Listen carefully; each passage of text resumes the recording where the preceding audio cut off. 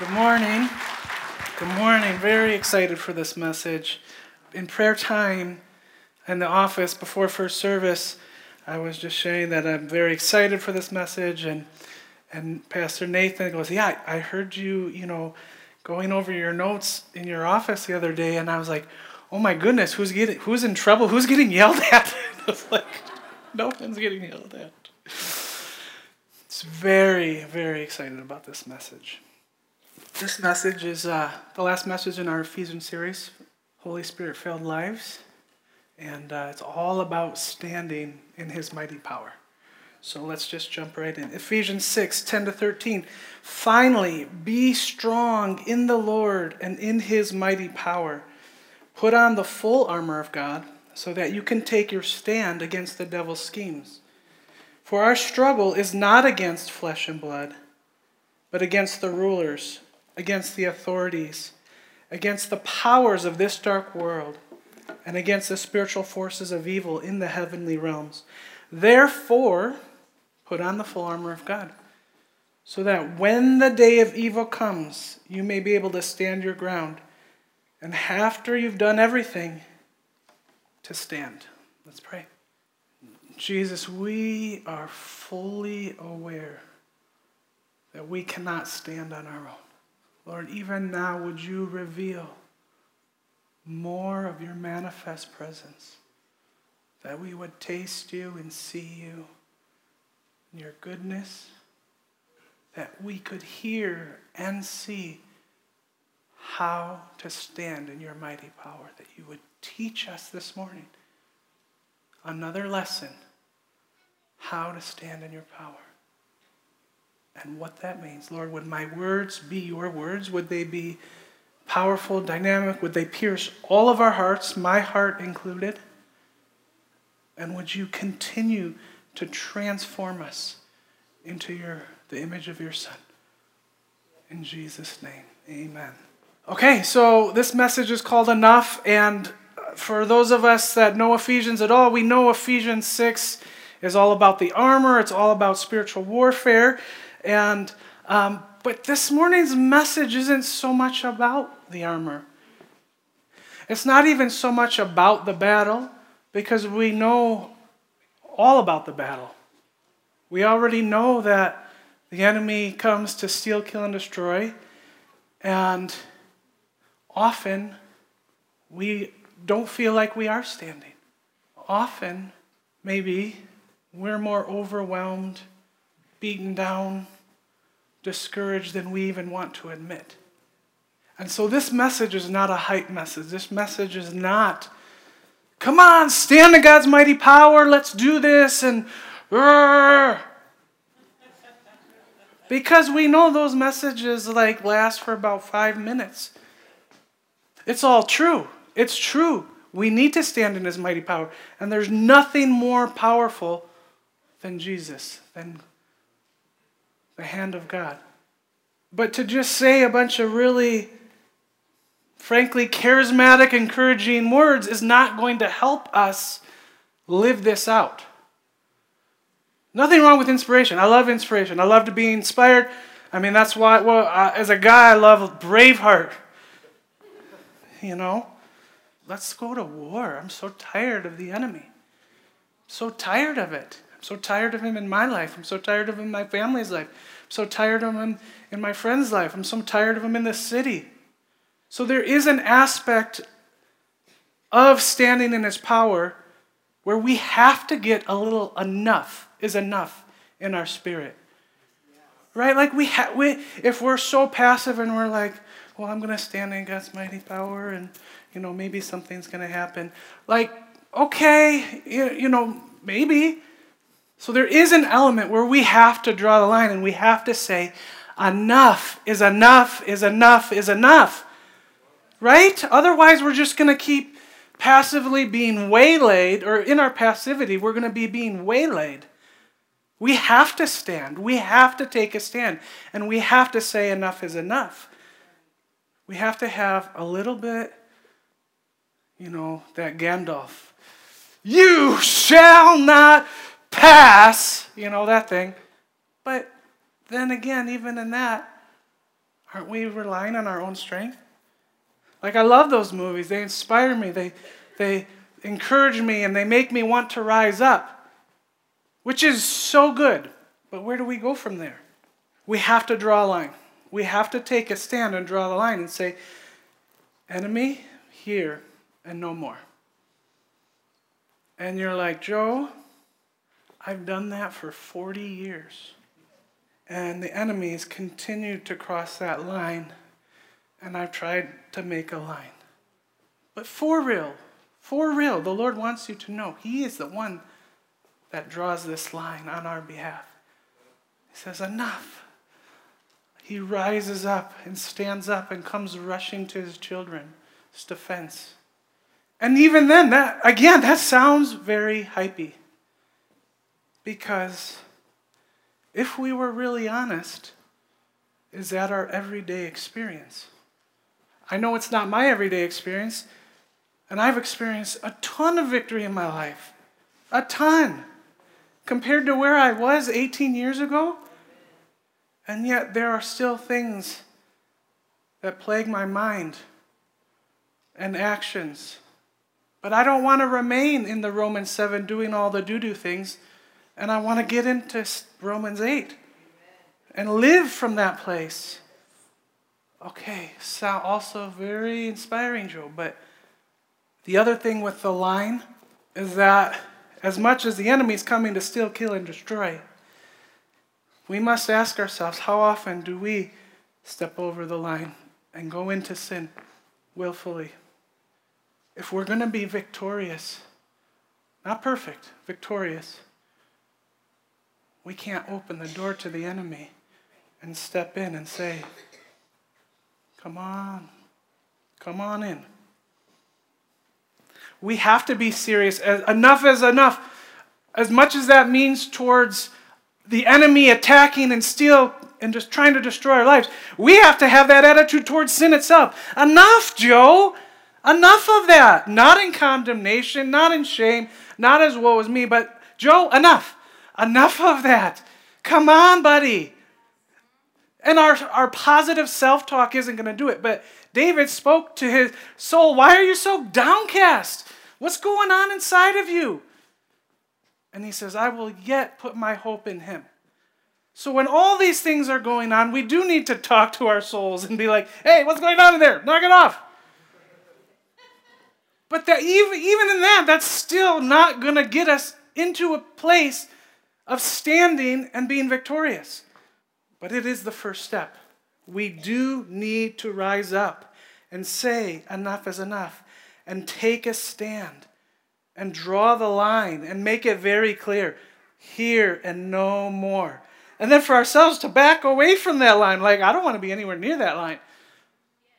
I want to be in His kingdom where there's peace, joy, and I'm clothed in His righteousness, and I'm maybe I need to wash my feet once in a while because I stepped in a little mud puddle, but I am so far from that line that the things of His kingdom, those promises of His kingdom, are my usual experience. So to take a stand in His mighty power, what does that mean? Because obviously we talk about armor, and that's a great message. All the different pieces of armor, and what they mean and represent. Great message, not today's message. Because even those pieces are just ideas and symbolism to express and explain the reality of our identity in Him. That helmet of salvation is the assurance that no lie, no demon, nothing can take my salvation away. It's who I am. It's part of my identity. No one can take that. All the different pieces are part of our identity. And if all it is mental assent and some knowledge of understanding, but not the actuality of transformation and my identity still in my old self, that armor isn't going to do anything. Those ideas need to be empowered by the Holy Spirit, by His grace. Those realities changing us, changing our stinking thinking, changing how we are, which then changes the fruit and actions of our life. It's all about identity. So as we take a stand, it's really about coming into an alignment with who we are, who Jesus says we are in him. But we have this treasure in jars of clay to show that this all-surpassing power is from God and not from ourselves.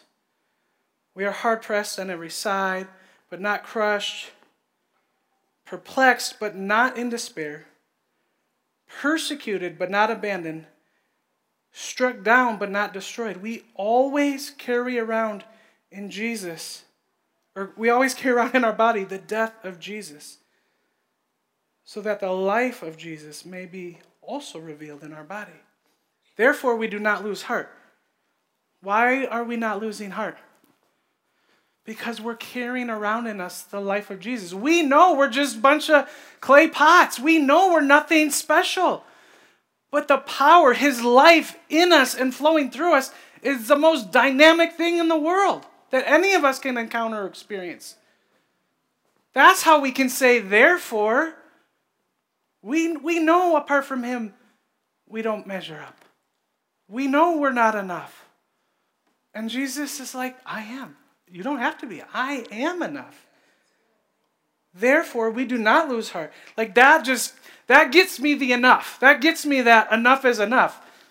Right? That's now not becoming hype. This is the truth.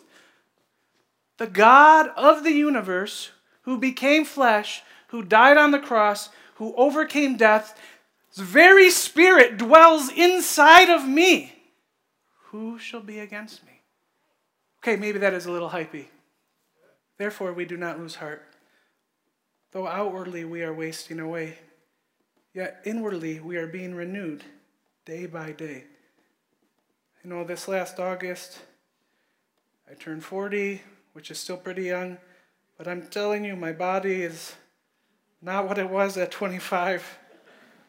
For those of you that have a decade or 2 or 3 or 4 beyond me, this passage holds a little more weight for you. We are wasting away outwardly. But you, more than the rest of us, those that have lived and walked with him, have experienced and know the renewing, the day by day renewing and revitalizing happening in your spirit and in your soul. For our light and momentary troubles are achieving for us an eternal glory that far outweighs them all. So we fix our eyes not on what is seen, but on what is unseen. So we get that fight in our spirit. We get a little bit of that, you know what, I'm done with this. Enough. And then we take a stand. You know, get a little attitude like, forget you, Satan. And use some other words. I don't know. I'm not going to. Enough. Take a stand. Stand in his mighty power. And you're like, well, Joe, still, all of that has been exactly what you said this message is not going to be. That's all still hype to me because I'm not experiencing that. It's true. It's true for me. You can ask my wife, my kids. Though I have more victory than I've ever had in my life, I still have places of bondage in my mind. I still have things in my soul that need to be healed and restored and made new. So is this hopeless? Like, Joe, okay, like you're kind of agreeing that what's the hope? Because I can't stand how you're talking. I've cried out thousands of times for his help. There's a couple nuances in the next few things that I'm going to say that I hope. And I think a lot of us will understand and have experienced these in different ways in different moments in our life.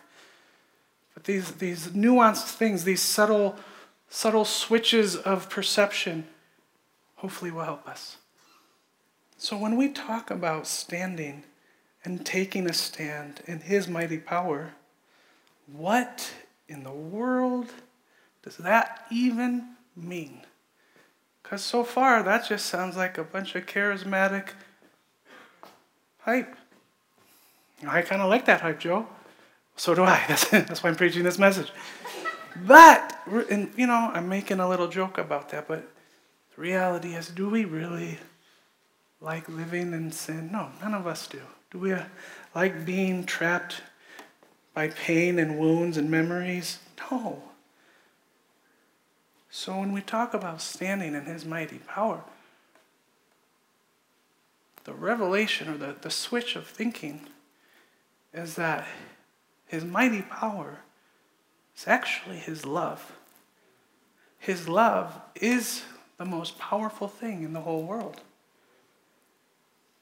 God is love. His very presence is love. His love is the most powerful thing. Now, in our culture, of course, we know we have to define love, but we're going to do a little presumption today and just say we all understand what God's love is, according to Scripture. But here are some very general scriptural truths. For God so loved the world, he sent his one and only Son. For the joy set before him, meaning Jesus, he endured the cross. He just loves us so much. He was willing to become a man, be brutally murdered, falsely accused, chose to lay down his life. He said, no man takes it from me. And then overcame death. For us. So all for the purpose of us, in this very moment, getting to be with him in his presence. And one day, we actually see Jesus face to face and the Father and experience the Holy Spirit in just perfection.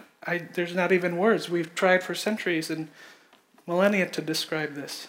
Perfect love casts out all fear. We don't need to be afraid of the enemy, of our sin, of our failures. And even understanding that his mighty power is his love, still just mental assent. Until we actually experience it. Right? It's the same with Scripture. Scripture is just words on a piece of paper, absolutely inspired by the Holy Spirit. But until we read them empowered by his grace, they're just words on the paper, right? How many times have we read just words and gave mental assent and acknowledgement? It's okay, that's great. But when we sit and let the Word of God take us right before his face, and it's alive and piercing us and transforming us and changing us. So how do we stand in his love? Because if I can't, you're saying the same thing, Joe. You're just switching out power and love. I'm still not experiencing that. I can understand that. This is how we begin to experience his love and to stand on it. It is 2 Corinthians 3:18. We, meaning his followers, Christians, those that know Jesus, we, with unveiled faces, used to be veiled. There used to be a curtain between the Holy of Holies. Only the priest could go in once a year. That mountain that Moses went up was one of fear and trembling. No one wanted to go up, so they just sent Moses. It was terrifying. That's all the old veiled way. There's no veil. We with unveiled faces, mean all of us, with no hindrances, get to enter into his presence, beholding his glory as he transforms us into the very image of his Son. So to stand in his power, to stand in his love, simply means turning our eyes upon him. And isn't that the trick? Isn't that the difficulty for all of us? Because I know for me, most of my day is not gazing upon his glory. Sometimes I'm driving, so I shouldn't be gazing upon his glory. But most of my day, if I'm really being honest, is looking at this thing, looking at this situation, looking at this frustration, looking at this worry, looking at this problem. Mostly, right? Maybe that's just how I'm wired. I'm mostly looking at what's going on around here. And if I can just pull my gaze from these things and see him and see his eyes and see his beauty and his glory and experiencing his love, all of these momentary light afflictions that I'm so consumed with become so small. And to take it even further, that's not even the most amazing part. The most amazing part of this pulling our gaze away from the things of this world and onto him is we realize his gaze never left us. That he was always looking upon us. His eye never left me. Never once has he forsaken me. I have forsaken him countless times. But he never turned his eyes away from me, from you. That is unconditional love. And we have not experienced that anywhere else. And if you have not tasted and seen his goodness, if you've not tasted his unconditional love, that is exactly what he wants you to experience today. Even in this moment. Nothing is more powerful than the revelation of his unconditional love for us. It encompasses the whole gospel. So we look up and realize his eyes have been locked on us the whole time. This is so powerful. This is what enables us to stand in his love, is that he first loved. When that becomes the central part of our identity, that's really bridal love like nothing else. He is the groomsman. He is the groom. Nothing comes between him and his bride. In preparing this message, I feel like the Lord has a question for each of us. Before I say what I feel like that question is, I'm going to tell a story. Last weekend, I got to go up to a conference with a whole bunch of our young adults. We went up to First Free Church in Onalaska. For those of you who know that church, that's where Pastor Shane Holden is, and one of his pastors, John Reiner, does this conference. It's their second year. It's called Focus Conference. And just in January is when I was transitioned and moved and assigned to be the young adults pastor.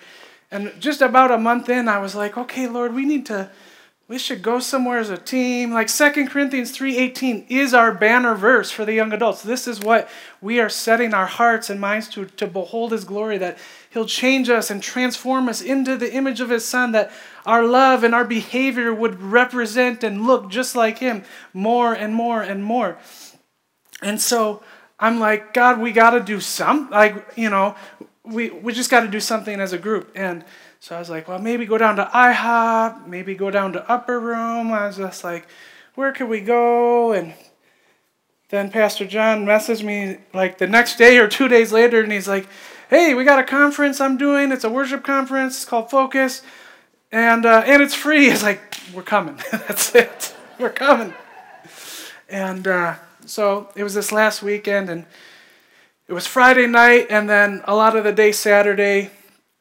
And logistically, like originally I wanted to go down Friday night, and we'd get hotel rooms, and we were looking at that and trying to figure that out. And there was like this huge beer fest, so hotel prices were jacked up that weekend. We're like, and trying to just logistically organize young adults is like herding cats, and so we're just like, let's just go Saturday. That's easier. And so great, we're doing that, and we're going to have to leave here at 6 a.m. on Saturday. And so meet at the church 5:45, early morning, okay, that's fine. And we'll go up there for the day, and it'll be great. Well, Friday comes along, and Friday's typically my day off, and I had all these outdoor projects. In October, we moved into a home, and there's just all this outdoor landscaping and need to build a shed, all this stuff. And so I have a shed sitting in my garage that needs to be assembled. And I was like, good, I can start working on this stuff. But it's raining. And it's still cold. And so I was like, wow. And I'm having coffee and sitting talking with Ash. And I was like, well, in my mind, I was like, oh, maybe I like movies. Maybe it'll be a movie day. I've watched all my favorite movies like 100 times, but 101, I don't have a problem with that. And but then I was like, hey, babe, what if I go up to Alaska today, this afternoon, drive up, I could go to the night session and I'll just come home. I'll get home at like midnight, and then I'll just get up at 4:30, and we'll just, I'll be exhausted, but it'll be awesome. And she's like, I was like, oh, and I'll call you on my way home so you can like keep me awake so I don't drive off the road and crash into a fiery mess. And she's like, not staying up with you, honey, on the phone. Sorry. But go, have fun. So, and then I was just texting with Pastor Nate, just about whatever, and he's like, oh, hey, you mind if I come with you? I was like, oh, yeah, dude, please, that would be awesome. And so we meet up, and we're driving up. And, it's still 2+ hours, and we're just talking about life, we both have younger kids, we're both ministry, love ministry, hate ministry all at the same time. I mean, hate's a strong word, but there's like the dynamics of this is amazing, this is really hard, this is confusing, and just like those questions, and like, so we're just talking about life and our frustrations of why we are the way we are. It actually was just one big John Christ episode, to be honest. It was just like we just made fun of ourselves the whole way up. It was awesome. We get up there, and the message literally spoke to everything we were talking about. And then all day Saturday, the same thing. But it spoke to us in such a way, for me, that it was like affirming all my frustrations. Like, yes, this is off in you, Joe. This is off in how the things you're saying and doing, like, it does. 1 + 1 does not equal 2 in your life right now. And so instead of it being like, Joe, all of your thoughts are wrong and you're just dark and spiraling and being negative, was like, no, this is spot on and you need to change this in you, in your thinking. Which was awesome to, like, oh, I'm right, good, okay. I'm glad someone laughed, thank you. And it was just so affirming, and it just touched me so much. But where I'm going with this is the message that Pastor John shared was out of the park, just out of this world. He's sharing, and he's talking about the Ephesian church. I'm like, oh, I'm giving a message next Sunday, closing a whole series on Ephesians. Awesome! This is great. What a coincidence. But he wasn't in Ephesians. And there's one other place in the Bible that talks about the Ephesians church. And this is what God says to that Ephesians church. He says, I know your deeds, your hard work, and your perseverance. This is very, very good. I'm liking this, yes. I know that you cannot tolerate wicked people. Also a very good affirmation, going the right way. That you have tested those that claim to be apostles but are not, and have found them to be false. Also a huge undertaking. Good job. You have persevered and have endured hardships for my name, and have not grown weary. Dude, these guys have been climbing the mountain. They have been contending. They are doing the work of evangelists. They're pastoring well. They're protecting. This is amazing. Go, church in Ephesus. Yet I hold this against you. You have forgotten the love you had at first.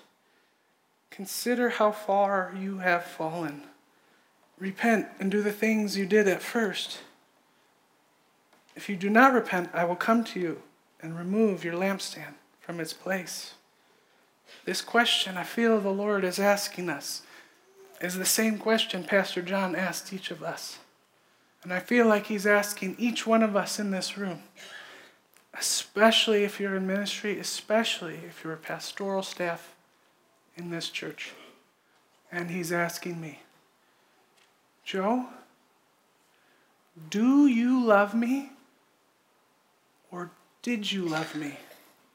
Do you right now love me with all your heart, mind, soul, and strength? Or did you love me? Because, buddy, I know you did. When I pulled you out of the fires of hell, when your life was a poop storm and a dumpster fire, I pulled you out and put you on my lap, and you loved me. Oh my goodness, you cooed like a little child, like a baby. You loved me. Do you still love me? You did love me. But do you still love me? Joe, when I called you into ministry and put you in junior high and youth ministry, you loved me and you were ready and your heart was all in because you loved me. Do you still love me? Or do you love all the things I'm doing for you? Do you love me, or do you just love the things I do? Our greatest lists of accomplishments and victories and deliverances and kingdom work does not mean we currently are loving him.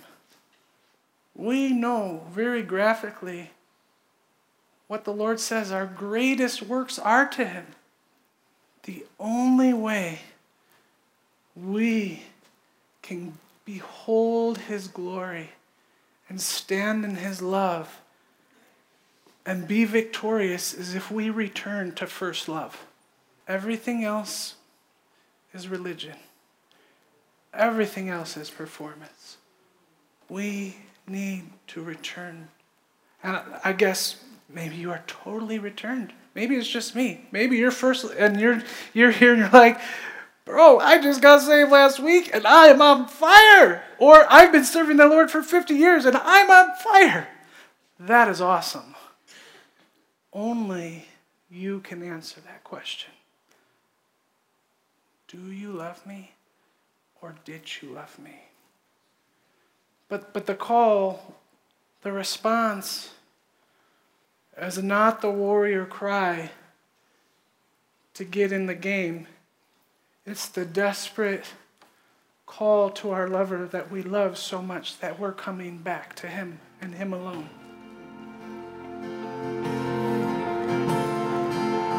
So we come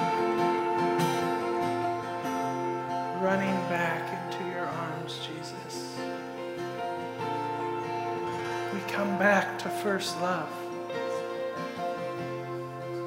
We come back into the freedom that you give us as we just gaze upon your beauty and your glory. That all the strongholds begin to melt away. All of the lies begin to lose their power. Because in your very eyes, we see ourselves, we see your eyes sparkling with love and compassion and ferocious jealousy for us. Lord, would you make this unconditional love that you have so tangible a reality in all the areas that it's not right now. And that it's not all going to get immediately better. It's not a magic wand that you wave and now everything's fine. It just doesn't matter because we're with you. It just doesn't matter because we're so enthralled with your beauty and your goodness. And we can breathe your fresh air. We can breathe again and be at rest and be in peace. We love you, Jesus. We love you above and so far beyond all the things you do for us and give us. We say thank you. Oh my goodness. Thank you. Thank you how you clothe us in righteousness and bless us like kings and queens and lavish us with all sorts of natural blessings. But we lay all those down. They just don't matter compared to your goodness and your love for us. You are our prize. You are our great reward, Jesus. For real. For real. Nothing else matters. Lord, would you continue to transform us as we come into your presence, as we come into your presence again tonight to contend for more of your presence, to contend for that revival fire to burn in our hearts, to go out and to love this city and win this city.